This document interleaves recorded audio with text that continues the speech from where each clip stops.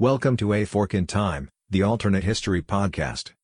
Today's show is brought to you by Audible. Audible is offering our listeners a free audiobook with a 30-day trial membership. Just go to audibletrial.com/aforkintime and browse the unmatched selection of audio programs. Download a title free and start listening right away. It's that easy. Go to audibletrial.com/aforkintime.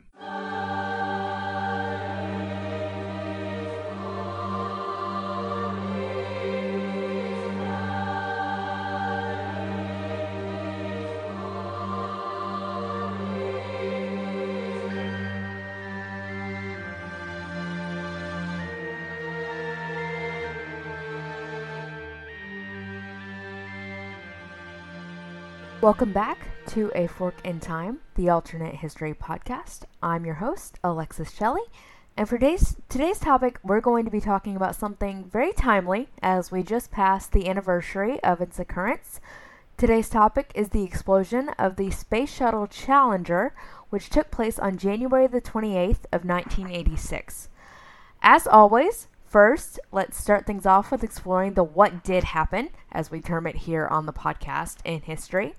As mentioned, the Space Shuttle Challenger broke apart on January 28th, 1986, just 73 seconds after it lifted off from Kennedy Space Center in Cape Canaveral, Florida. All 7 members of the crew on board were killed, including 5 astronauts, 1 payload specialist, and a civilian school teacher named Christa McAuliffe. She was actually part of the Teachers in Flight program, which was relatively new at the time. So she was the first civilian school teacher to go into outer space, or to attempt to go into outer space. Now, a word of warning here that the description of what caused the disaster does tend to get a little bit technical and into the weeds. It's not my intention to gloss over any aspect of the 73 seconds between liftoff and disintegration of the spacecraft, or to leave anything out, but I do want to explain what happened that led to the loss of the 7 people on board Challenger in the most simple terms that I know how to. So in my simple overview, the breakup of the spacecraft was caused by a joint in the right solid rocket booster failing at liftoff. The failure was caused by the failure of the O-ring seals used in the joint, which were not designed to handle the unusually cold temperatures that existed that morning in Florida. It was January, so it was winter, but even for Florida, it was unusually cold. Reports indicated that air temperatures hovered somewhere around 30 degrees Fahrenheit or just 1 degree Celsius. The failure of the O-ring seals caused a breach in a joint, allowing pressurized burning gas from inside the solid rocket motor to reach outside and impinge on the adjacent joint attachment and external fuel tank. This led to the separation of the right-hand aft field joint and the structural failure of the external tank. The aerodynamic forces then took over and ultimately broke up the orbiter. So, really technical stuff, but multiple things happened, all hinging really on the failure of that O-ring not being able to do its job in light of the extreme cold temperatures it was dealing with that morning. Before we continue on with the what did, I want to pause here and say that I won't be spending any time on this particular podcast discussing whether or not the crew could have somehow ejected from the spacecraft and survived a crash landing. That's been the topic of many discussions, so I'm not going to chase that furry little woodland creature, simply because whether or not the astronauts were able to make it back to Earth alive or not does not change the fact that the structural integrity of the spacecraft is what led to the disaster and what ultimately was researched and analyzed following what happened that morning. Okay, so now let's get back to the what did. After the disaster, there was a 32-month halt to the space shuttle program and the formation of the Rogers Commission to look into what caused the disaster. The Rogers Commission ultimately found that NASA's organizational culture and decision-making process were key contributing factors to the accident. The commission offered 9 recommendations on improving safety in the space shuttle program, ranging all the way from design and independent oversight of the spacecraft to maintenance safeguards. And NASA was directed by President Ronald Reagan, who was president at the time, to report back within 30 days how it planned to implement those recommendations. Think about that 30-day time span, how NASA was requested to report back within 30 days how he was going to handle it as we're going forward. Those 30 days also play a part as we go forward into talking about the what if. But enough about the what did, since that isn't what we focus on here at A Fork in Time. Let's turn to that what if. And I wish we had multiple alternatives to explore, but unfortunately, after all the research I did to prepare for this episode, I really only see one alternative, and that is a delayed disaster happening sometime after 1986, or even sometime later in 1986. This was only January, and we're going to talk about the timetable of NASA's space missions a little bit here in a second. So why is this the only other scenario I see? There's some simple reasons for that. NASA's push for space missions was on an unrealistic timetable, and the management of NASA was unwilling to listen to suggestions and recommendations from engineers, both within NASA itself, as well as those working for the companies contracting with NASA, like Morton Thiokol, who manufactured the O-rings used on Challenger in 1986. Little bit of a side note, if you're interested in listening to a first-hand account of someone who worked at Morton Thiokol, who gave his opinion that the shuttle should not be launched that January morning due to the extreme weather conditions, but was ultimately ignored, I suggest listening to one of my other favorite podcasts, Freakonomics. On episode 169, the host of that podcast, Stephen Dubner, interviews Alan McDonald, an engineer who actually worked on the shuttle project in 1986. So continuing with the delayed disaster timeline, if the timing of a disaster is delayed by just 2 years, physicist Richard Feynman would not have been available to be part of the Rogers Commission since he died in 1988. Feynman was actually already terminally ill with cancer at the time of the commission meetings.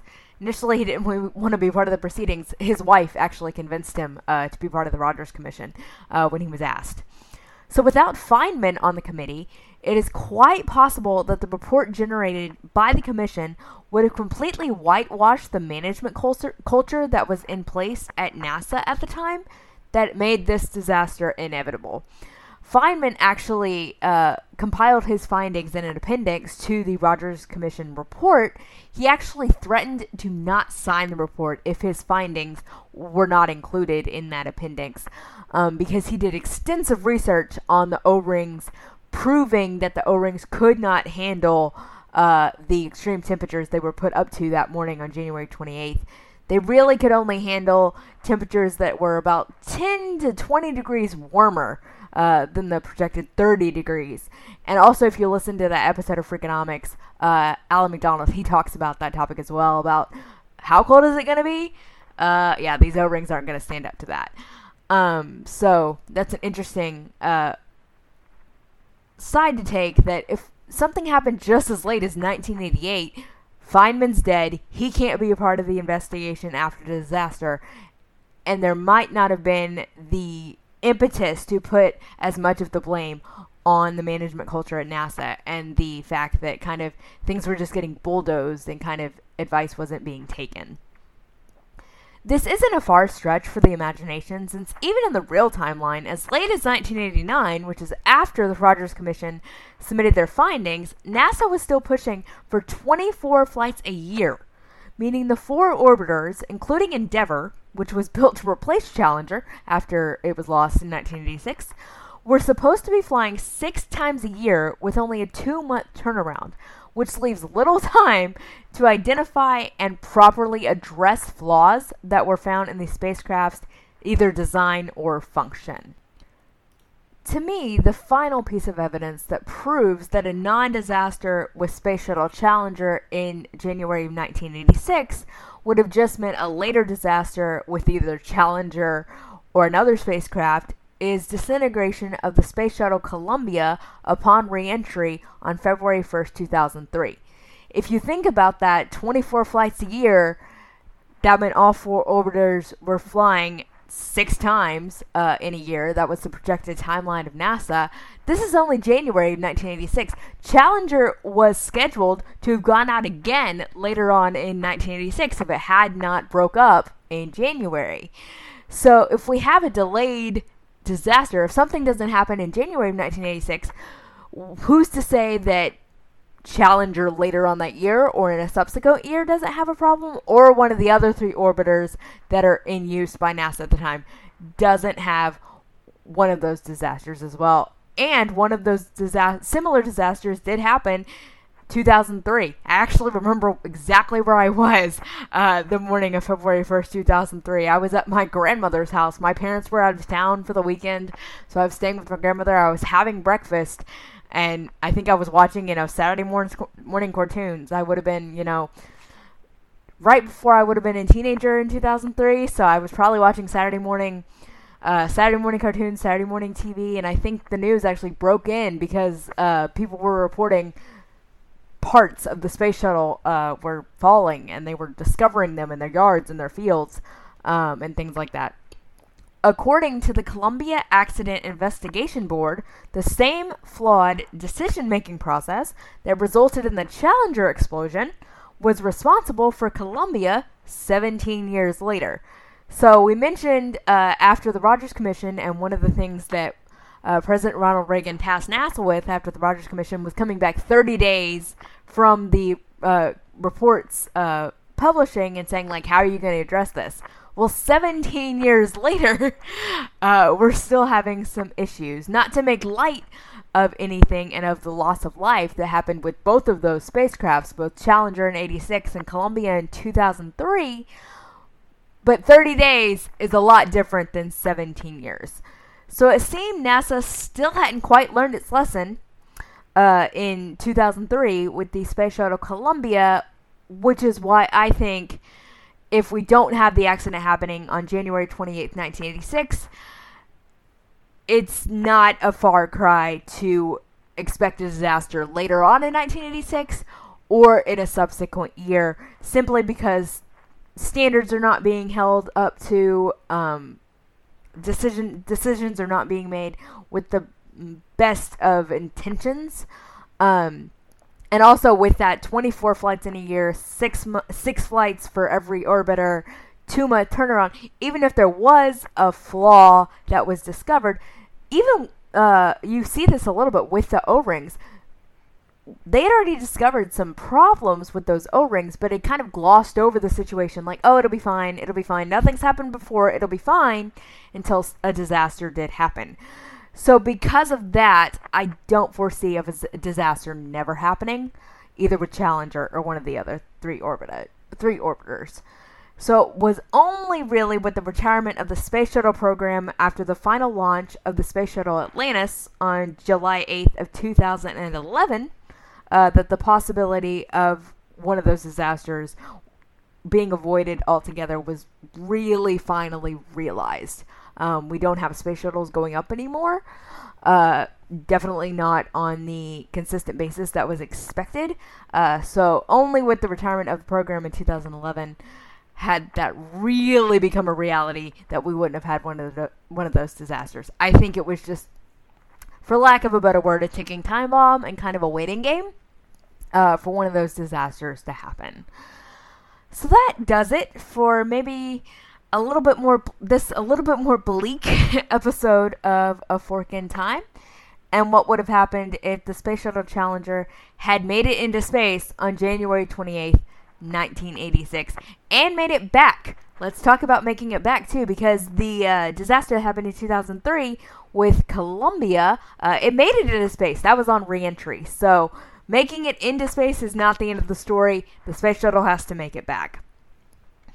I think it is important every once in a while to have one of these episodes like this, because it really illustrates the point that we've talked about a few times on the show, that just because one thing doesn't happen the same way initially as it happened in the real timeline, when we start talking about this alternate timeline, doesn't mean that history doesn't find a way of getting to that same point through other means and through other ways.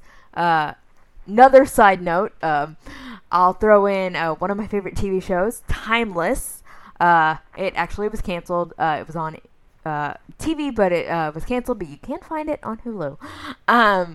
They talk about this a while too, where they'll try and change something, like, hey, we don't want this to happen, so hey, don't do this. And then you find out that what they were trying to prevent did ultimately happen. It just happened in a different way. I'm thinking specifically of they have a situation with President Kennedy, and they tell him, hey, don't go to Dallas. Well, in the show, he ends up dying in Austin. So he does end up still dying, just not in the way that he was originally going to die in the original timeline. So I think it's important to kind of talk about these subjects every once in a while, and how, history might find a way of getting to the ultimately same result, just in a little bit different way. I want to thank you all again for joining me today on this episode of A Fork in Time. As always, we love having you. If you'd like to get in touch with us, please visit our website at aforkintimepodcast.com. From there, you can see links to all of our various podcatchers where you can access the podcast. Be sure to subscribe so that you never miss an episode. They will actually just appear in your feed like magic without you having to do any work. You don't have to press a button. They just show up if you subscribe. You'll also find links to our social media. I'm getting better, guys. I can't remember if this was on podcast or off podcast, but my dad basically told me, like, you're in charge of Twitter. And if you follow us on Twitter, you might have seen that I actually issued out a tweet on January 4th, which was Trivia Day. So go check that out. I'm getting better, guys. It's slowly but surely coming along. So you'll find those links to our social media. We're on Facebook, we're on Twitter, and we are on Pinterest. And those are great ways for you to connect with us, but also to tell other people about the podcast. If you think it's something they might be interested in, share the link. Tell them to follow us. We love kind of growing our network that way. Specifically with this topic, I think several listeners might not necessarily agree with me on my take of what might have happened, so I want to hear from you. How do you think things might have been different if the Space Shuttle Challenger hadn't exploded in January of 1986? Reach out to us. I want to hear. I'm curious. Because, believe me, in the research I did, people went on some interesting rabbits and interesting tangents. So I went with kind of what I thought was the most logical, maybe, but definitely people took it in some other direction. So if you're one of those people who has a different take on this, reach out. I want to hear it. Last but certainly not least, on that website, you will find a link to our Patreon page. If you're so inclined and are able, we would love to have you support the podcast. There are some costs involved, and we'd like to be able to continue doing this for as long as possible. So if you're able to support us in that way, we would greatly appreciate it. But of course, the easiest way you can support us is by giving us your time and by letting other people know about the podcast when you listen, which we greatly appreciate. I mentioned before, I listen all the time, either when I'm driving between where I live in Galveston and my parents' house up in Houston, which is about an hour to an hour and a half drive depending on traffic, so that's a great time for me to listen to podcasts. I also listen in the morning when I'm getting ready for work. So if you listen and you find us enjoyable, we really appreciate that, and if you would love to share this podcast with others that you think might enjoy it, that'd be wonderful as well. So this is Alexis Shelley, signing off from another episode of A Fork in Time. I'll end as always with that famous Yogi Berra adage that of course we tweak just a little bit here on the show. If you find a fork in time, take it. Have a great day, everyone.